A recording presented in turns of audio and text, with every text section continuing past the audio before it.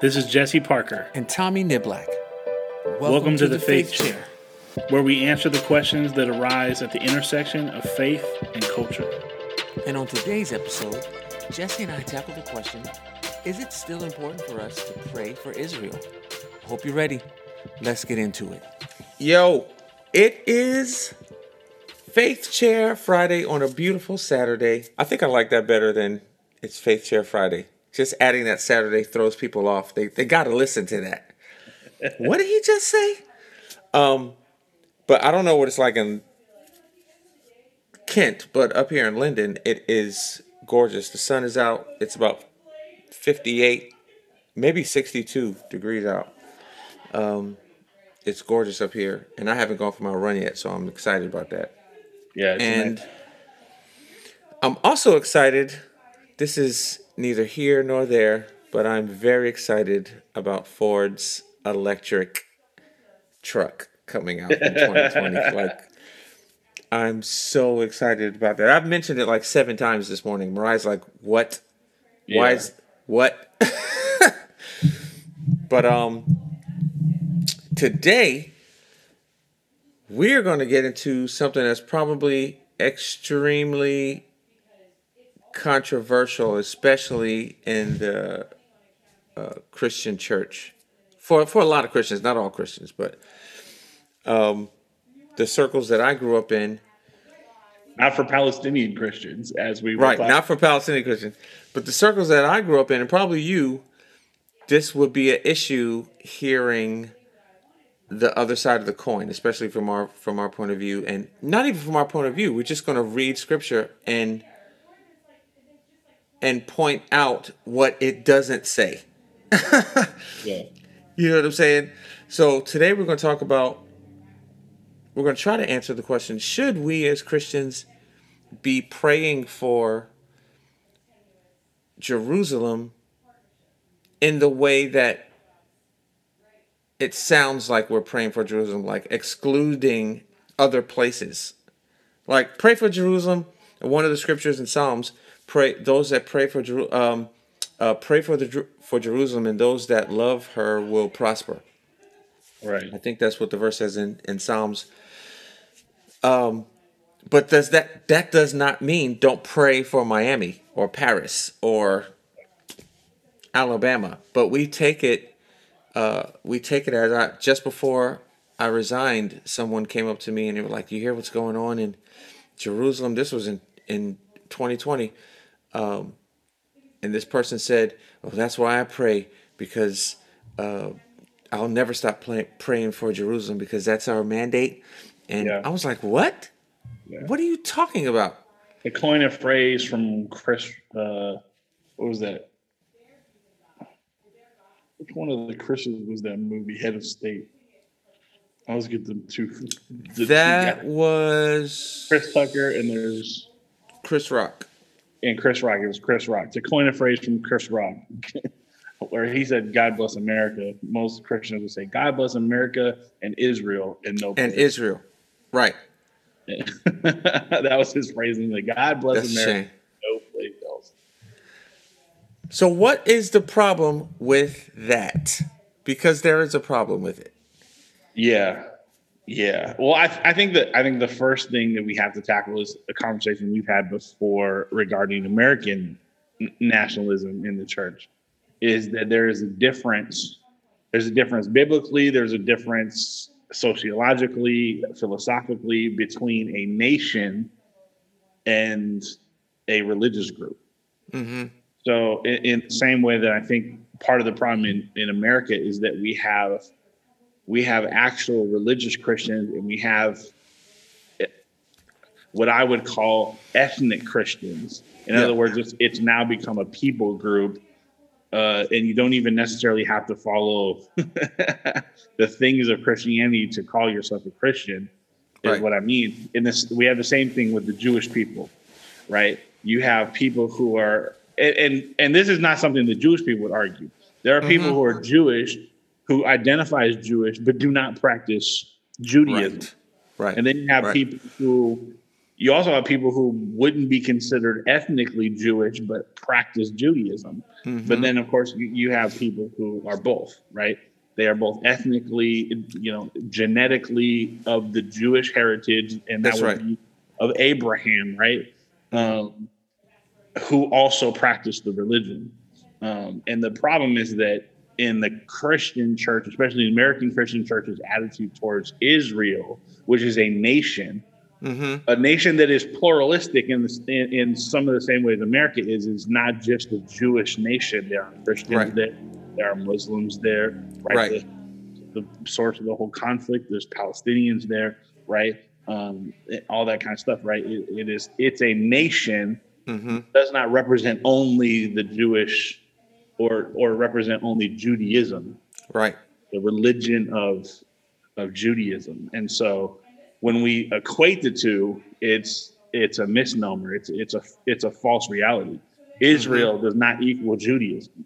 And so for American Christians to simply say, well, we defend anything and everything that Israel does. Right. First of all, that doesn't mean that you're defending God's people. It doesn't mean that you're standing up for those who are chosen by God. You're standing up for a human government. That's right. Right, that was created by humans after World War II, right? Israel didn't even exist as a nation for quite a while, and this is Israel's a fairly new thing, right? Yeah. I don't know the exact year, 1947, something like that. I don't know. So less than 100 years old is this nation called Israel. That's totally different from the Israel we talk about in Scripture. Right. Right. The crazy thing is comprised of people who all practice Judaism. Right. And we've been misled into, and I think a lot of things. So this is the angle that I'm coming from in this debate. Should we be praying for Jerusalem exclusively? Jerusalem is way more important than if something happens and you see the people post on their social media, pray for Paris. There was a shooting.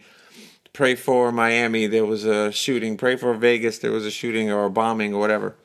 Pray for everywhere. But not like everywhere right now. Right. But not like they don't say it the same way when they say pray for Jerusalem. I'm praying for Jerusalem. Stand with Jerusalem. And here's my angle. The reason why they say that is because there is a blessing attached to it. There is a premise attached to it. If you pray, a premise attached to the promise, if you pray for them, then you will be blessed. And the only reason why we're praying for them is so that we can get a blessing. They don't really care. If you cared, take your behind over there and actually put your feet on the ground and see what's happening. Like you said, we think of Israel as being God's place. But there are Palestinians living in Bethlehem right now who Jewish people won't even talk to. Palestinians who are Christ followers. Yeah. Who Jewish people will not even associate with. Right. And we're over here thinking, oh, this is where God lives there. And everyone, just like you said, and I'm glad you said that, we think that everyone there is just, everyone in Israel is out there just serving Jesus and just patiently waiting for his return while they're being persecuted. No, that is not the case. Yeah. Yeah. And there's so many layers to this conversation that I think have to be deconstructed in our American Christian thinking, because it has been something that's been harped on for so long. And you're right. I think some people do it out of the, well, if we do this, it says we get blessed. I think most people do it for the same reason most people do everything that we do. Yeah. If somebody told us that's what we're supposed to do, like someone who we trust, someone who we respect, a pastor, a Bible teacher, Sunday school teacher, somebody told us that, we're supposed to defend, we're supposed to pray for, we're supposed to protect Israel because that's God's chosen people. And I think right there is, like I said, we confuse Israel, the nation, with God's people. They're not the same. They're not one and the same. And so that's the first. So we have to realize that, especially in current events, right, with all the violence and the militarized aggression from Israel, none of that is like the actions of Judaism, right? It's not being decided on by rabbis. The Lord did not say, "Go to war and I will be for you." Israel. Right. No, that's not what's happening. This is a government. This is a national government. Right. The government of Israel is no different than the government of Spain, the government of Morocco, the United States. It's not any different just because it happens to be based in this place that God called the Promised Land.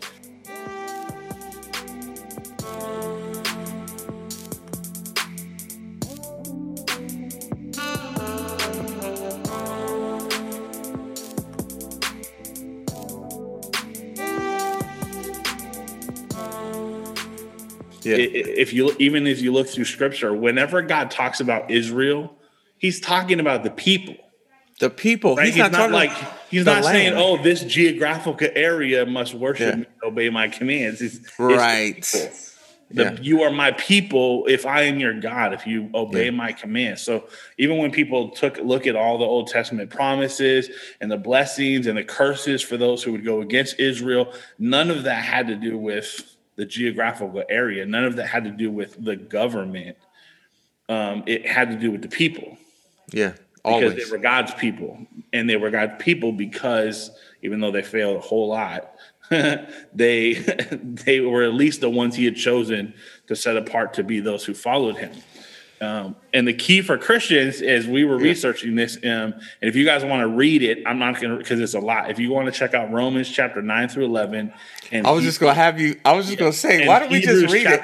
Because it is way too much. So you guys can read it yourselves. We'll summarize Romans chapter 8 through 11 and Hebrews chapter 8. Make it clear that whole idea transitioned in the new covenant. When Christ came, it was no longer God's chosen people, because now it's available. Everyone can be a son of the people of God. Everyone can be a son or a daughter. And Jews who practiced Judaism, who rejected Christ as the Messiah, were now in disobedience, disfavor, were cut off by God. They no longer have access to the Abrahamic promises because they didn't follow God's plan all the way through. They stopped at a point and became disobedient. So to look at Israel today, even if you're looking at the Jews in Israel today, they've rejected the Messiah. That's right. And so all the promises and all of the blessings, none of that applies anymore. And there's no particular responsibility for the rest of us in the world to protect Israel, because they're not the chosen people anymore. Right. They can be if they accept Christ, the same as all the rest of us. That's what the Bible says, right? We're Gentiles engrafted in. That's right. To the Abrahamic heritage. So there's Jews all around the world. If you're a Christian, you're a Jew in essence, right? Yeah. And we talked, actually, I don't know if we did on podcast, but we talked about how it in reality, the Jewish religion doesn't exist. That might be controversial for some people, but the temple was destroyed in 70 AD. And unlike when it was destroyed the first time, it's been 2,000 years. This has not been rebuilt. It has not been rebuilt. That's right. It's the theological opinion of Jesse Parker that the reason that happened is because of what Jesus said in John chapter 4 to the woman at the well. There will come a time where it will not matter where you worship God. That's right. Right. So God, he gave some time for the gospel to spread throughout the Jewish community 40 years after Jesus died. And then he let the Romans destroy the temple because that wasn't the method of worship anymore. That wasn't the old covenant was gone. It was done with. Judaism at that point, I believe, in God's heart ceased to exist. Offering sacrifices, all the priestly stuff, all the rules that they'd come up with, the Pharisees and Sadducees, none of that was valid anymore. You were Christian or you were against God. That's it. Right. There's no Jewish middle ground anymore. There's no, I'm a son of Abraham, but I don't believe in Christ. That doesn't count anymore. Right. And I think these are important layers to this understanding of what our attitude and relationship with Israel, the government, the nation, should be. We have to also remember that Jesus told them expressly, and they knew what he was talking about when in the parable of the wedding feast, when he told them, look, go to these specific places and invite these specific people. When you go and you invite these people and they reject you, then go to these other places and invite anyone that you come across. He was telling them that I came for the Jewish people. Mm-hmm. They rejected me. Now go to everybody. Yeah. Because there will be people who you never expected to follow me that will be following me. And it took Peter years to finally grasp that point. And he had to have a dream, a vision of food being brought down. And the Lord telling him, don't call what I've made clean unclean. For him to understand that this message is not just for the message of the gospel, the word of the gospel of Jesus is not just for the Jewish people, but it is for everyone. And I mean, it's really interesting. It's really interesting to ask the question too. If you read Romans and even Hebrews chapter 8 too, you know how it's like a thought exercise, right? So it's like, well, what was God's plan if Adam and Eve had not failed? Right. If they had not failed, if they had not sinned, then it would have just been like Jesus wouldn't have had to come. So Jesus was like a backup plan. He was the plan if they chose to go wrong, right? And in the same way, some of the language in Romans and Hebrews, the inference is that if the Jews en masse had accepted Christ, I'm not entirely sure that the original plan was to make the gospel available to all people. I've asked that myself. All the parables of Christ and the language in the New Testament is basically like, because the chosen people rejected him, generally, right? We know some believed and have continued to believe, and you have Messianic Jews today, right? But in general, the mass people of the Jews of Israel at the time rejected him. And so God said, okay, go out into the byways and basically, okay, now I'm making it available to everybody because y'all missed it. You rejected the promise that I had given. You rejected the Messiah, and I'm not okay with that. And so now we're going to make it available to everybody. It's an interesting question of like, if they hadn't have rejected Christ, would we have even had a chance, or would it just been, these were my chosen people and they're still my chosen people, set apart, different from everybody else in the world? I don't know the chronologic order of these events, but I think the story of Jesus sitting at the table and the woman coming up to him and saying, please, master, can I have this healing for my daughter? And Jesus says, no, that's not for me to give to you, because I've only come for the chosen people. He said the lost sheep, the house of Israel. Yeah. I can't give this to you, dog, pretty much. He calls her a dog. That's not one of the conversations we like to talk about Jesus having. No, but what you just said brings that question up, because I've thought about that for a long time. Just like, if they had not, or if they had chosen him, would we be here? Yeah. You know what I'm saying? Because Jesus expressly came for the lost sheep, the house of Israel. Yeah. And it's like, I mean, we can't say that he didn't know. He did know. He was just on mission. And then when the people did what the people were going to do, he was like, okay, this is now the new mission. I have to enact the next part of the plan, which is my grace is sufficient for everyone, not just the Jewish people. And I like what you said earlier. It's the people, not the place. Yeah. If the land was that important, are you kidding me? You think God was in Jesus to die for some land? Hey friends, it's Jesse from the Faith Chair team, and I wanted to let you know something that you might not know.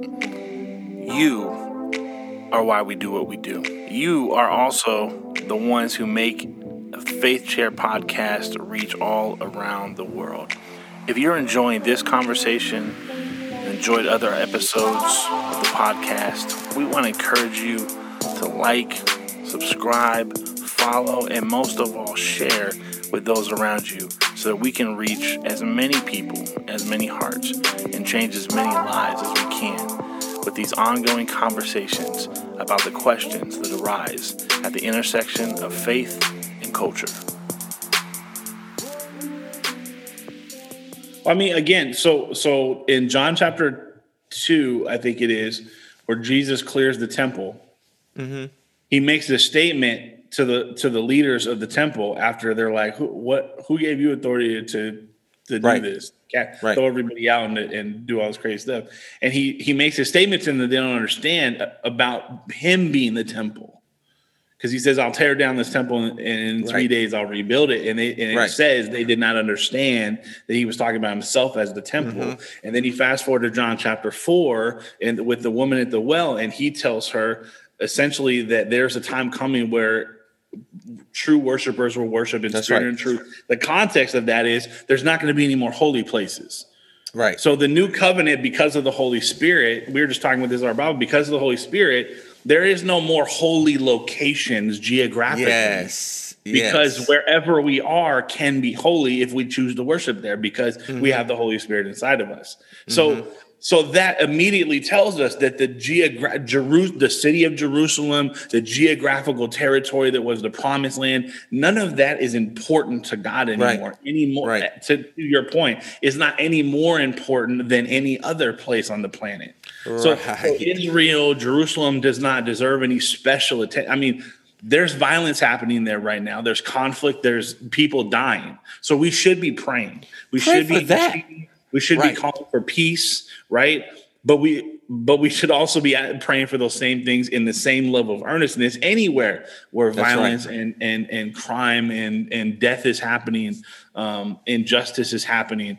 And again, because of our way of looking at Israel, we have overlooked, ignored, pushed aside some of the violations and the human rights issues that they have been perpetrating. Absolutely. Right? People talking about how like Hamas and stuff are characterized as terrorist organizations, but then you have to ask the question like, well, what are they responding to? In the same way that the American aggression in the Middle East has created terrorism organizations in response to that aggression. Right. In the same way, Israel's aggression towards the Palestinians, which of course is it's maybe the oldest conflict in the world. They were fighting since the birth of the brothers. I mean, the three major religions have come from Abraham. They're Abrahamic religions: Christianity, Judaism, and Islam, and they're all family. They're all family members. This is a family view. This is a tale as old as time, essentially, right? So it's like this is what'd you say the other day? It's the Hatfields and McCoys. Yeah. So to call them terrorists, is only because we see Israel's claim as more legitimate. Yeah. And we're not holding them accountable for the ways that they persecute, oppress, and commit violence against this group. Right. I mean, throughout history, whoever's in power identifies whoever is rebelling against that power as terrorists. It's always been true. In the South, in slavery days, it was the slaves. If there was an uprising or rebellion, right? I mean, they didn't use the word back then, terrorist. That's kind of a new coined term, but the idea is the same. And that's the same thing that's happening now. So it's like we should be praying for Israel. We should also be holding them accountable for what they've done. And like you said, in some of your research into this issue, you found that there's communities of Palestinian Christians in Israel who have been being oppressed and persecuted by Jews. That shows you right there that the Jewish people are, after Christ, after the new covenant, if you don't accept Christ, you are at odds with God. And that's what Romans says. In some ways, persecuting these people who are Christians, who are sons and daughters of God, who are engrafted Jews. because of their ethnicity. Yeah. And that's not a human rights issue. That doesn't make them terrorists. You're persecuting. It's no different than persecuting someone because they're black, or persecuting them because they are Hispanic, or persecuting them because they're Muslim. You've pointed them out because they're different than you, because they're an enemy. Yeah. But they're our brothers and sisters as Christians. So that tells you right there that there's a conflict, a divide between Israel, the government, and even Jews, and God's people, who are now those who accept Christ as Lord and Savior. This goes to everything that we've been talking about since we started this podcast. The things that we don't know are actually hurting us. We've thought for many years there, and all the research that I was doing in preparation for this talk, I couldn't find anything that was contrary to, or at least on the side that we're coming from, about this issue. Everything that I found was why we should pray for, why we should be interceding for Jerusalem and Israel.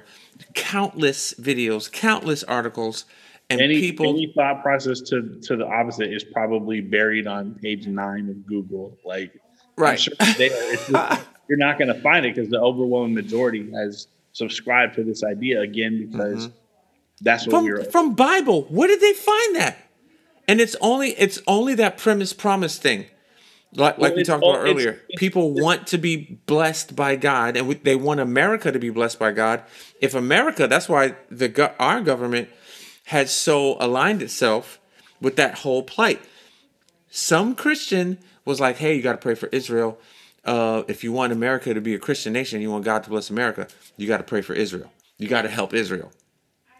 Which is Where funny. Where did they find that? Because the same people conceptualize us as the new Israel.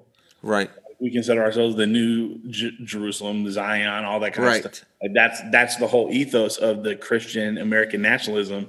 So then it would seem odd that we would also feel like we need to defend what would be the old. but again, I was thinking about it while I was walking today to your house to find. But I was thinking about it. I was like, it's just like the enemy. It'd be like, okay, so you guys want to be a Christian nation. Okay, there's nothing I can do about that. But what I can do is I can get you focused and thinking and building this Christian nation based on Old Testament principles and not New Testament principles. And we've seen that. I mean, over the last almost 2 years of doing this podcast, we've seen that. We've talked about it repeatedly, is that so many of these things, from our justice system to our reliance on government to the death penalty, the conversation we just had, is all of it is based in Old Testament. Like, none of it is based in New Testament. None of it is Christ-like. That's it's biblical, but not Christ-like. So, and that's why I was like, that's just like the enemy. Okay, if I can't get you to get off the Bible, I'll get you focusing on the wrong covenant. Yes. And your thought process, your worldview, your society around the old covenant, so that you're not living in the new covenant. And that's a win for him, right? Yeah. Because like you said, what we don't know is hurting us. Yeah. And it's hurting the gospel. It's hurting the people who are not saved. It's hurting the testimony of Christ. It's hurting us as individuals and as groups. And it's hurting people who we should be protecting, praying for, defending. When we give carte blanche to Israel because it's Israel, because the word Israel is in the Bible. Now, here's another question, because this comes, and hopefully it's not too off topic, but maybe we can tie it in somehow. But if we say that, if we come from the angle that we're coming from on this topic about Jerusalem and praying for it and praying for Israel, that concept is found in the Old Testament. Are we saying that we don't need the Old Testament, or are we just saying we have severely misunderstood what is written there?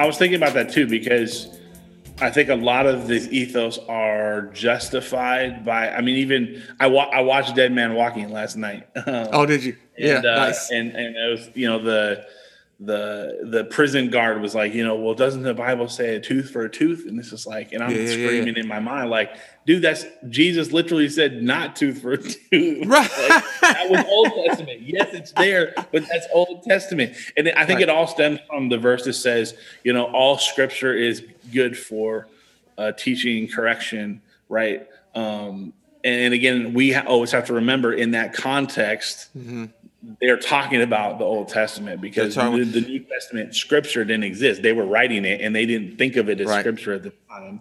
And that word scripture, that was a word added by the translators who spoke different language, who Latin was their main language. The word that Paul was actually using was Torah. Hebrew word for scripture is Torah. So he was saying all Torah or all Tanakh, Pentateuch. You know what I'm saying? So we have to understand that as well. So So what he's saying is, like, there's wisdom there. We understand the Old Testament is valuable because it teaches us about the nature of God. It teaches about how we go about living a life that pleases Him. Because even between the Old and the New Covenant, we know that God's nature doesn't change. That's right. Jesus coming in the Holy Spirit changed the nature of that relationship. It didn't change God.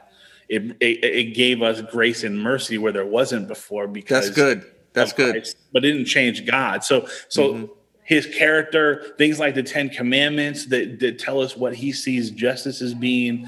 Obviously, I think personally, the primary reason God said that, the primary reason they were talking about this idea in the New Testament was they didn't want people to wipe away the Old Testament, because that's one of the primary testimonies to the truth of who Christ was, is all the messianic prophecies. So if you say, oh, we don't need the New Testament anymore, then within a couple of generations, Christians no longer even know it, and you've totally lost that huge aspect of, hey guys, Jews, this guy was the Messiah because he satisfied all of these prophecies that were in the Old Testament, in what they called the scripture, right? And so, it has value, but we've misunderstood that and said, and we've thought of it in a practice. We've said, well, that means that we can take this and apply it now, and we forget to look at it through the lens of Christ, right? So we the Old Testament is good for teaching, correction, and there's 3 things that it says in that verse. I'm forgetting right now. Reproof. And reproof. So we say, eye for an eye, tooth for a tooth. But we forget that in a New Testament lens, that got debunked. Right. God doesn't operate that way anymore. He's going to. The eye for an eye, tooth for tooth is going to happen on Judgment Day. He's going to do it. Yeah. And through Christ, we have the opportunity to duck that judgment through grace and mercy with faith in Christ. Right. And that opportunity didn't exist before. Yeah. So God didn't change. It's still eye for an eye and tooth for tooth, but it's not our job. Right. And that's what Jesus. So again, it's like we mix up that translation where we take that stuff and we apply it literally, and we miss using the New Testament interpretation that changes, like when you talk about the death penalty. And Sister Helen said it in Dead Man Walking. Well, they also, if we were going to follow the Bible, you also have to kill people for disobeying your parents. That's right. Adultery, like, and the guard. There'd be a lot of deaths for that adultery one. Yeah, the guard's like, I ain't gonna argue scripture with no none because I'm gonna lose, right?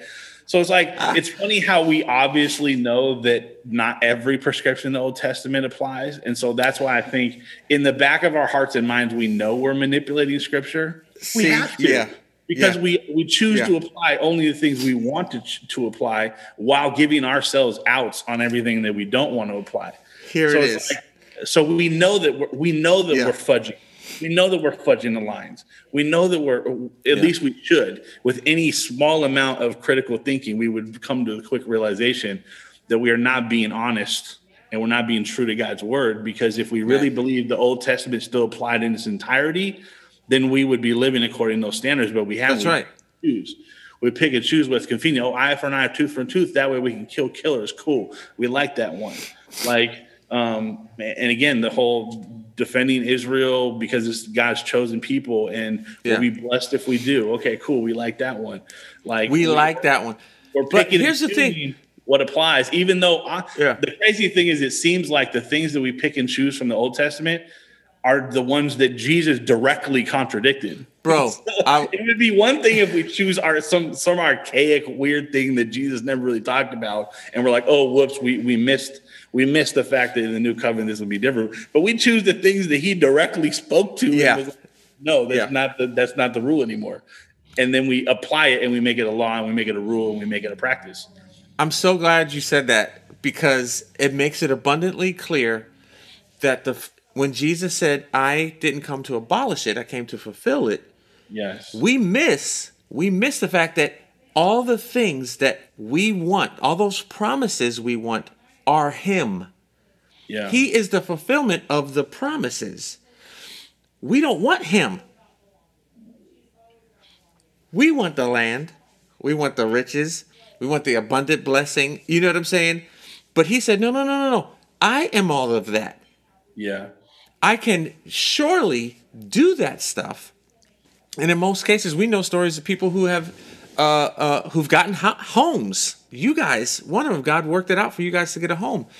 But Jesus didn't come for just that. Like, his main reason for coming, he said, to seek out those who were lost and save them. To bring life to those who were dead. Yeah. To open the eyes of those who were blind. Yeah. You know what I'm saying? So those other things that we focus on, he was the fulfillment of all that. The promised land. Yeah.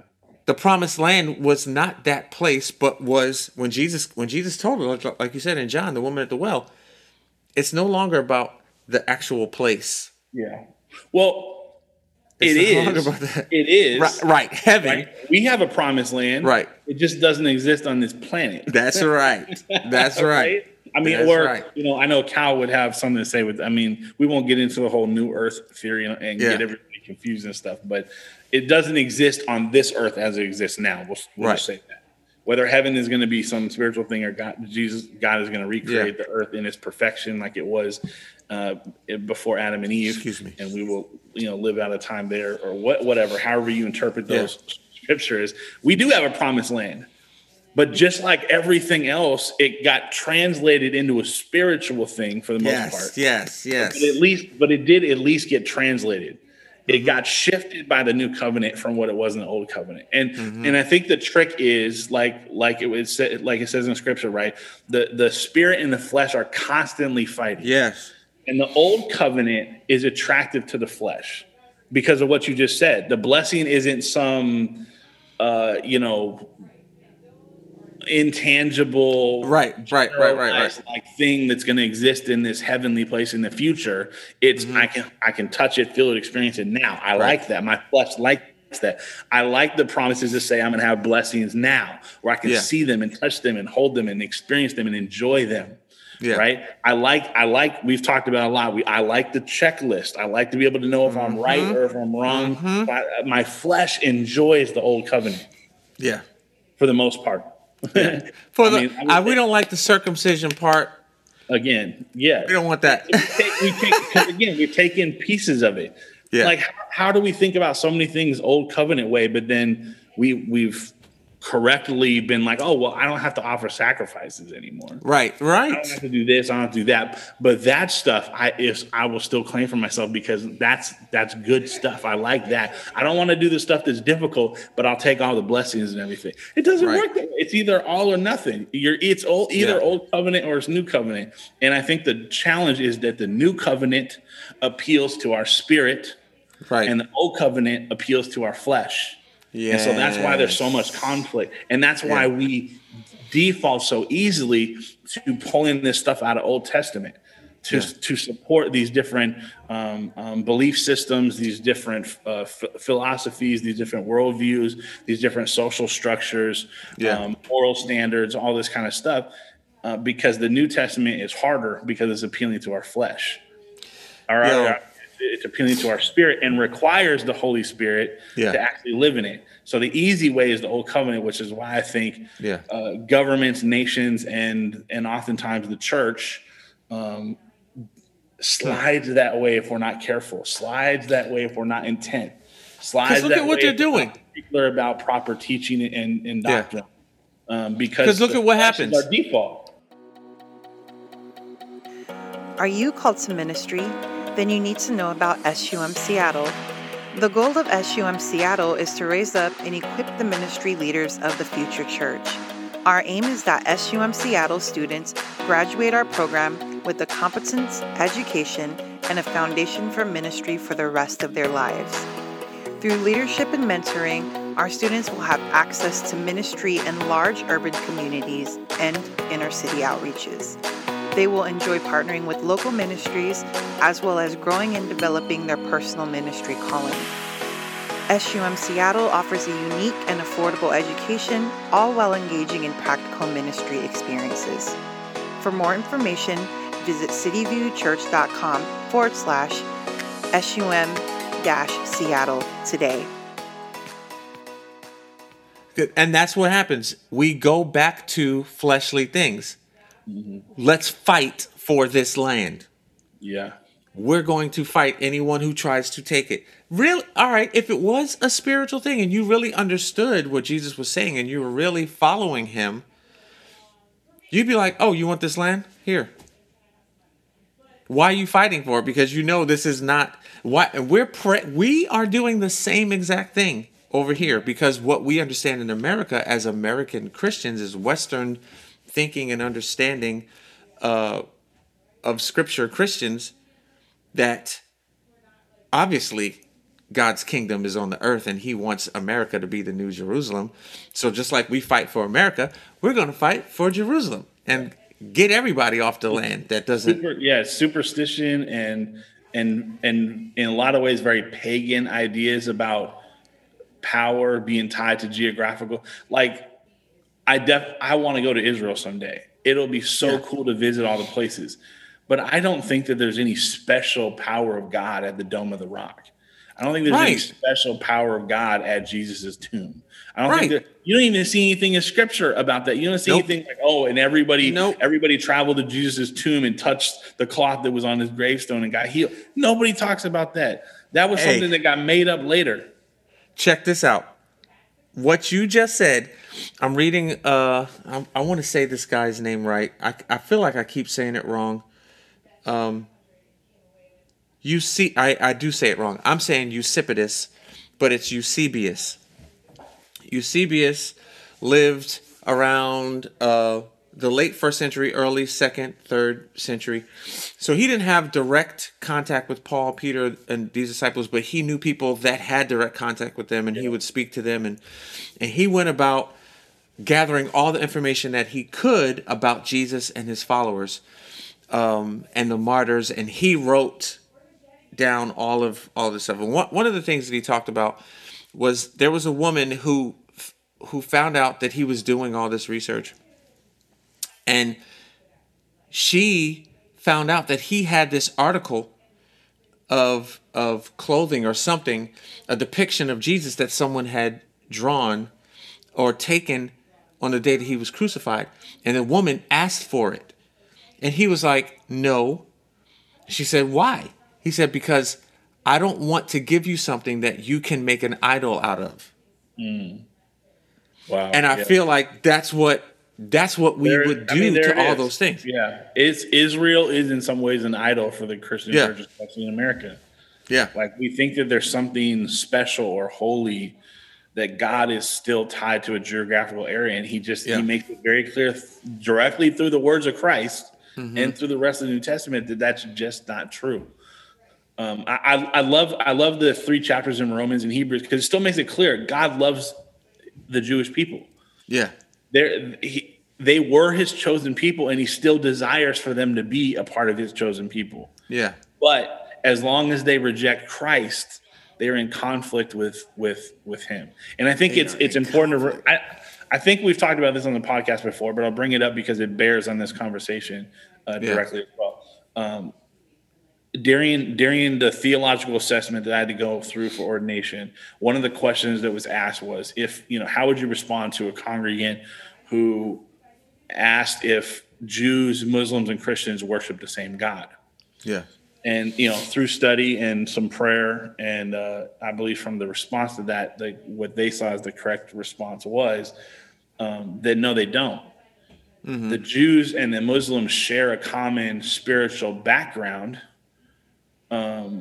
Christians came later and don't share the same spiritual background because they were birthed out of the faith in Christ. Yeah. But this is how you look at it. If Jehovah, Yahweh, is actually Father, Son, and Spirit, then how can two religions that reject, at least the Muslims we know reject, the Muslims and Jews we know reject the Son, and in most respects that matter in terms of Christianity and New Testament understanding of the Spirit, they also reject the Spirit. Yeah. We see in the Old Testament there is an understanding that God sometimes pours out his Spirit for particular reasons, but that's not the same as the infilling of the Holy Spirit. And so the idea is they don't worship the same God because they've essentially rejected two of his three characteristics, his parts, right? Whatever, right? And so they worship a false version of God, and that's how God sees it too. Mm-hmm. Oh, these were my people; these are the sons of Abraham. I have all these promises, this heritage for them, but they have rejected me because they rejected the Son. They rejected the Messiah. They rejected the Christ.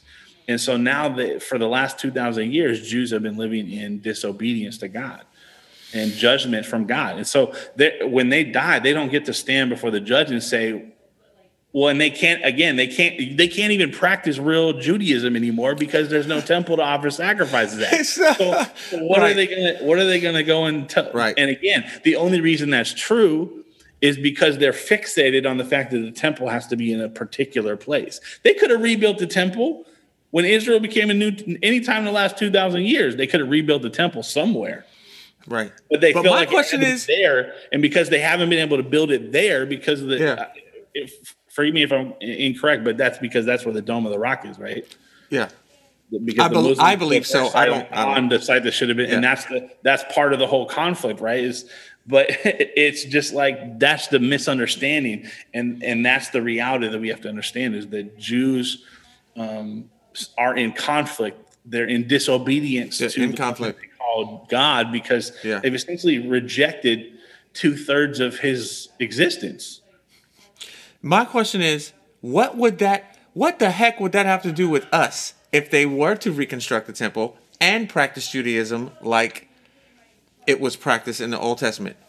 In other words, going back to conducting sacrifices. Then what will we do here? We'll be like, oh, yes, that's what we want as Christians, to go back to doing sacrifices. Essentially, that's what we would be saying.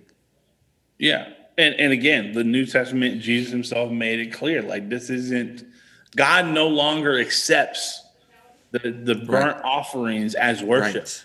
So they could keep doing it and be like, hey, God, we follow your rules. And he's like, no, you missed the point because you missed the Messiah. You didn't follow my will. You rejected me. And you've basically been practicing idolatry by continuing a worship system that I have done away with. So do you think that we're praying that the majority of people that are for this whole pray for Jerusalem are praying for Jerusalem, praying for Israel, in hopes that their eyes would be open to the true Messiah, or that they would get the land back? If you had to guess.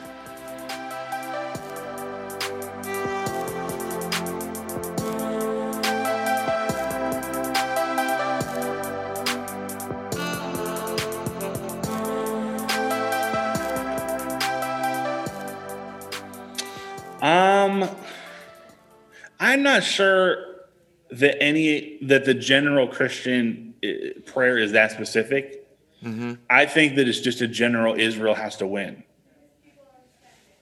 whatever that looks like. I think so too. That's what the videos. So like, have been, I don't know that it goes as that far I've been as watching like, was saying. Lord, restore your temple for the Jewish people. I don't know that it goes that far. I think some people maybe, probably those who maybe are more aware of the details might be praying that way, more aware of the history of the conflict.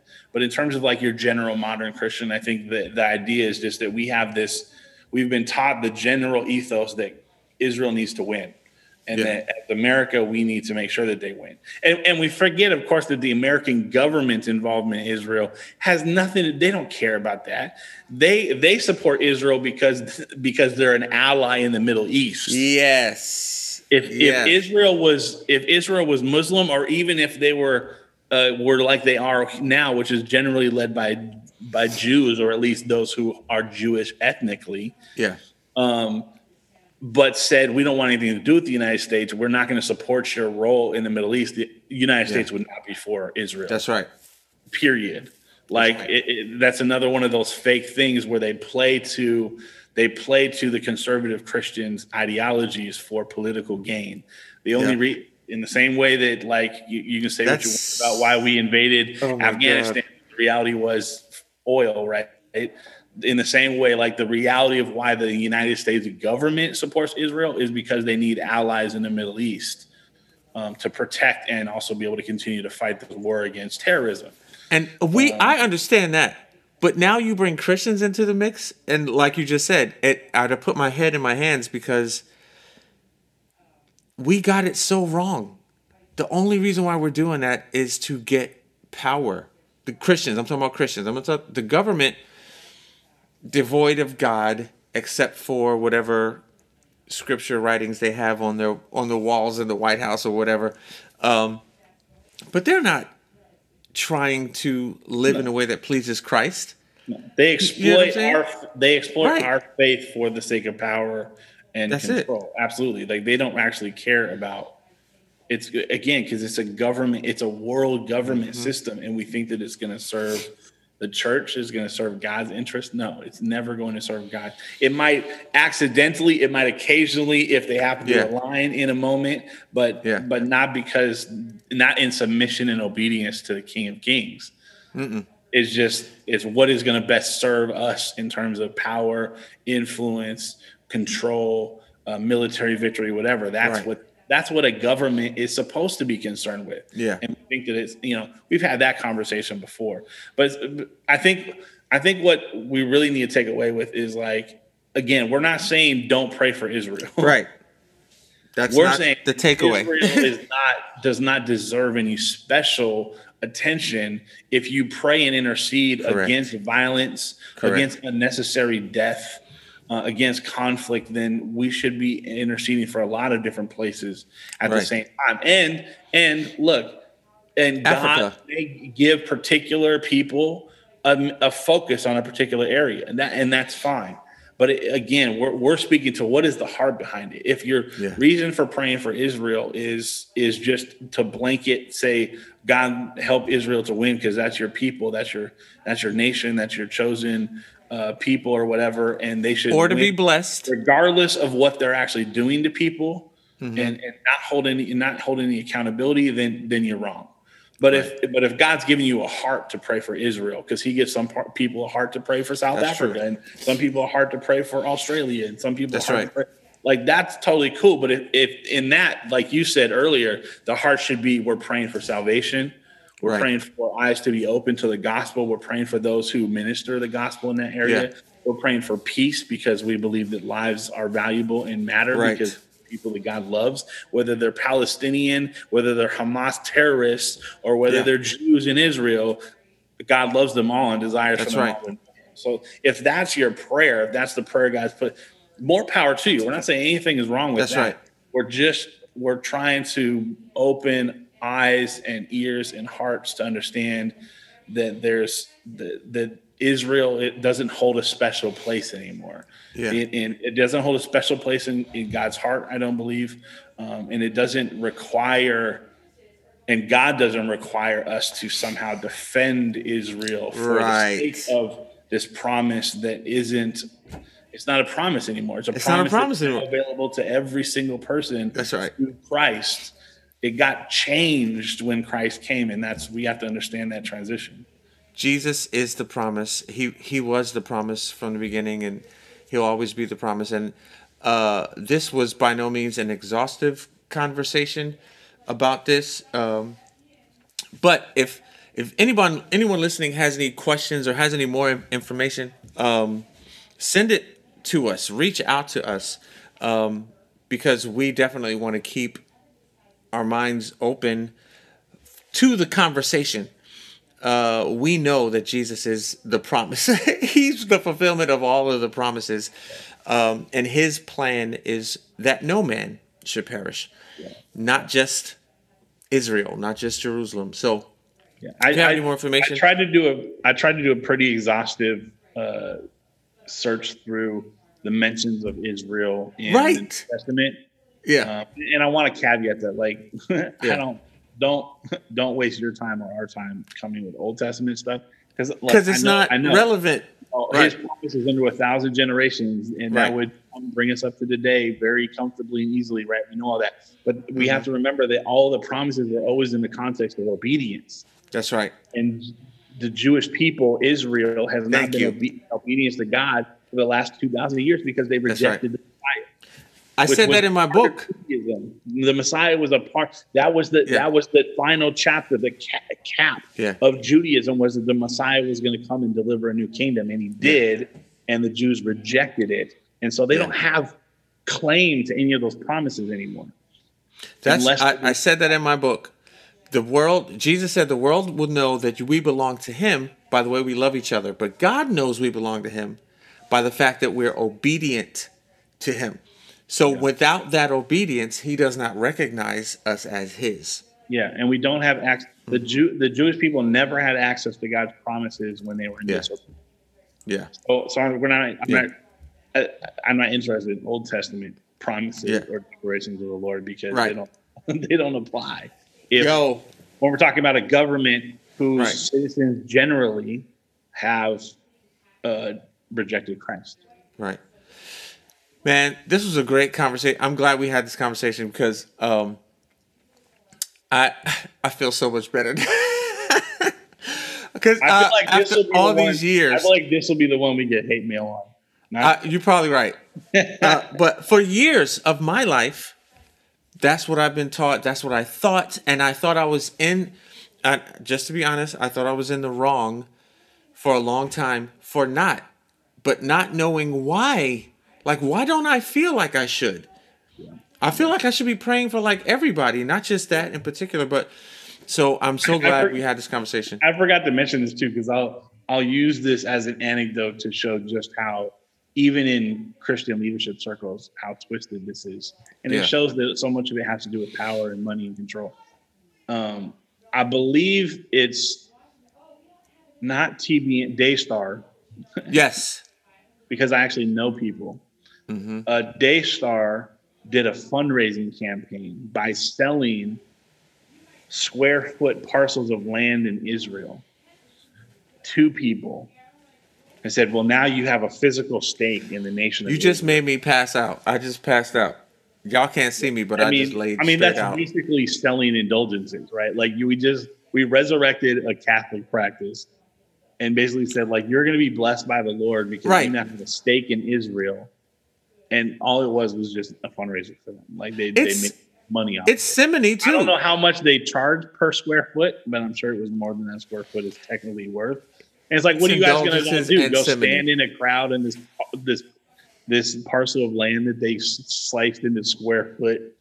Can a person even stand it? I don't think a person can even fit in a square foot. Bro, that's the whole. I'm only doing it to be blessed. Yeah. I'm just doing this to get the promise of the physical blessing, because Jesus obviously isn't enough for us. I need to have more. I'm glad you said that, because I just was reading about indulgences. Like, I own a piece of the promised land. Oh, that's so ridiculous. It's simony. It's simony too. Let me buy that gift of the Holy Spirit. Now I'll be able to do the things that you guys are doing. It's all jacked up. It's all jacked up. Yo, if anybody has any questions, comments, concerns, hate mail, or encouragement, if they have gift cards that they want to send our way as well. Or we should hate mail. Maybe that scares the Christians away. Constructive criticism. Constructive criticism and topic Loving choices. Right. Loving rebukes. Where can they send them? Well, you guys can always interact with us on Facebook, Twitter, Instagram, the Faith Chair. That's the at what do they call that link? Whatever the username for all three of those social media platforms. So you can find posts of the episodes there. You can interact with us there through the various messaging and DMs and all that kind of stuff. You can also email us directly at faithchairpodcast@gmail.com. Yo, this was dope. Pray for Jerusalem because God loves people. Pray for the people there. Yeah. But pray for all people. Thanks for listening. Join us next time. Yes, please join us next time as Jesse and I continue to answer questions that arise at the intersection of faith and culture.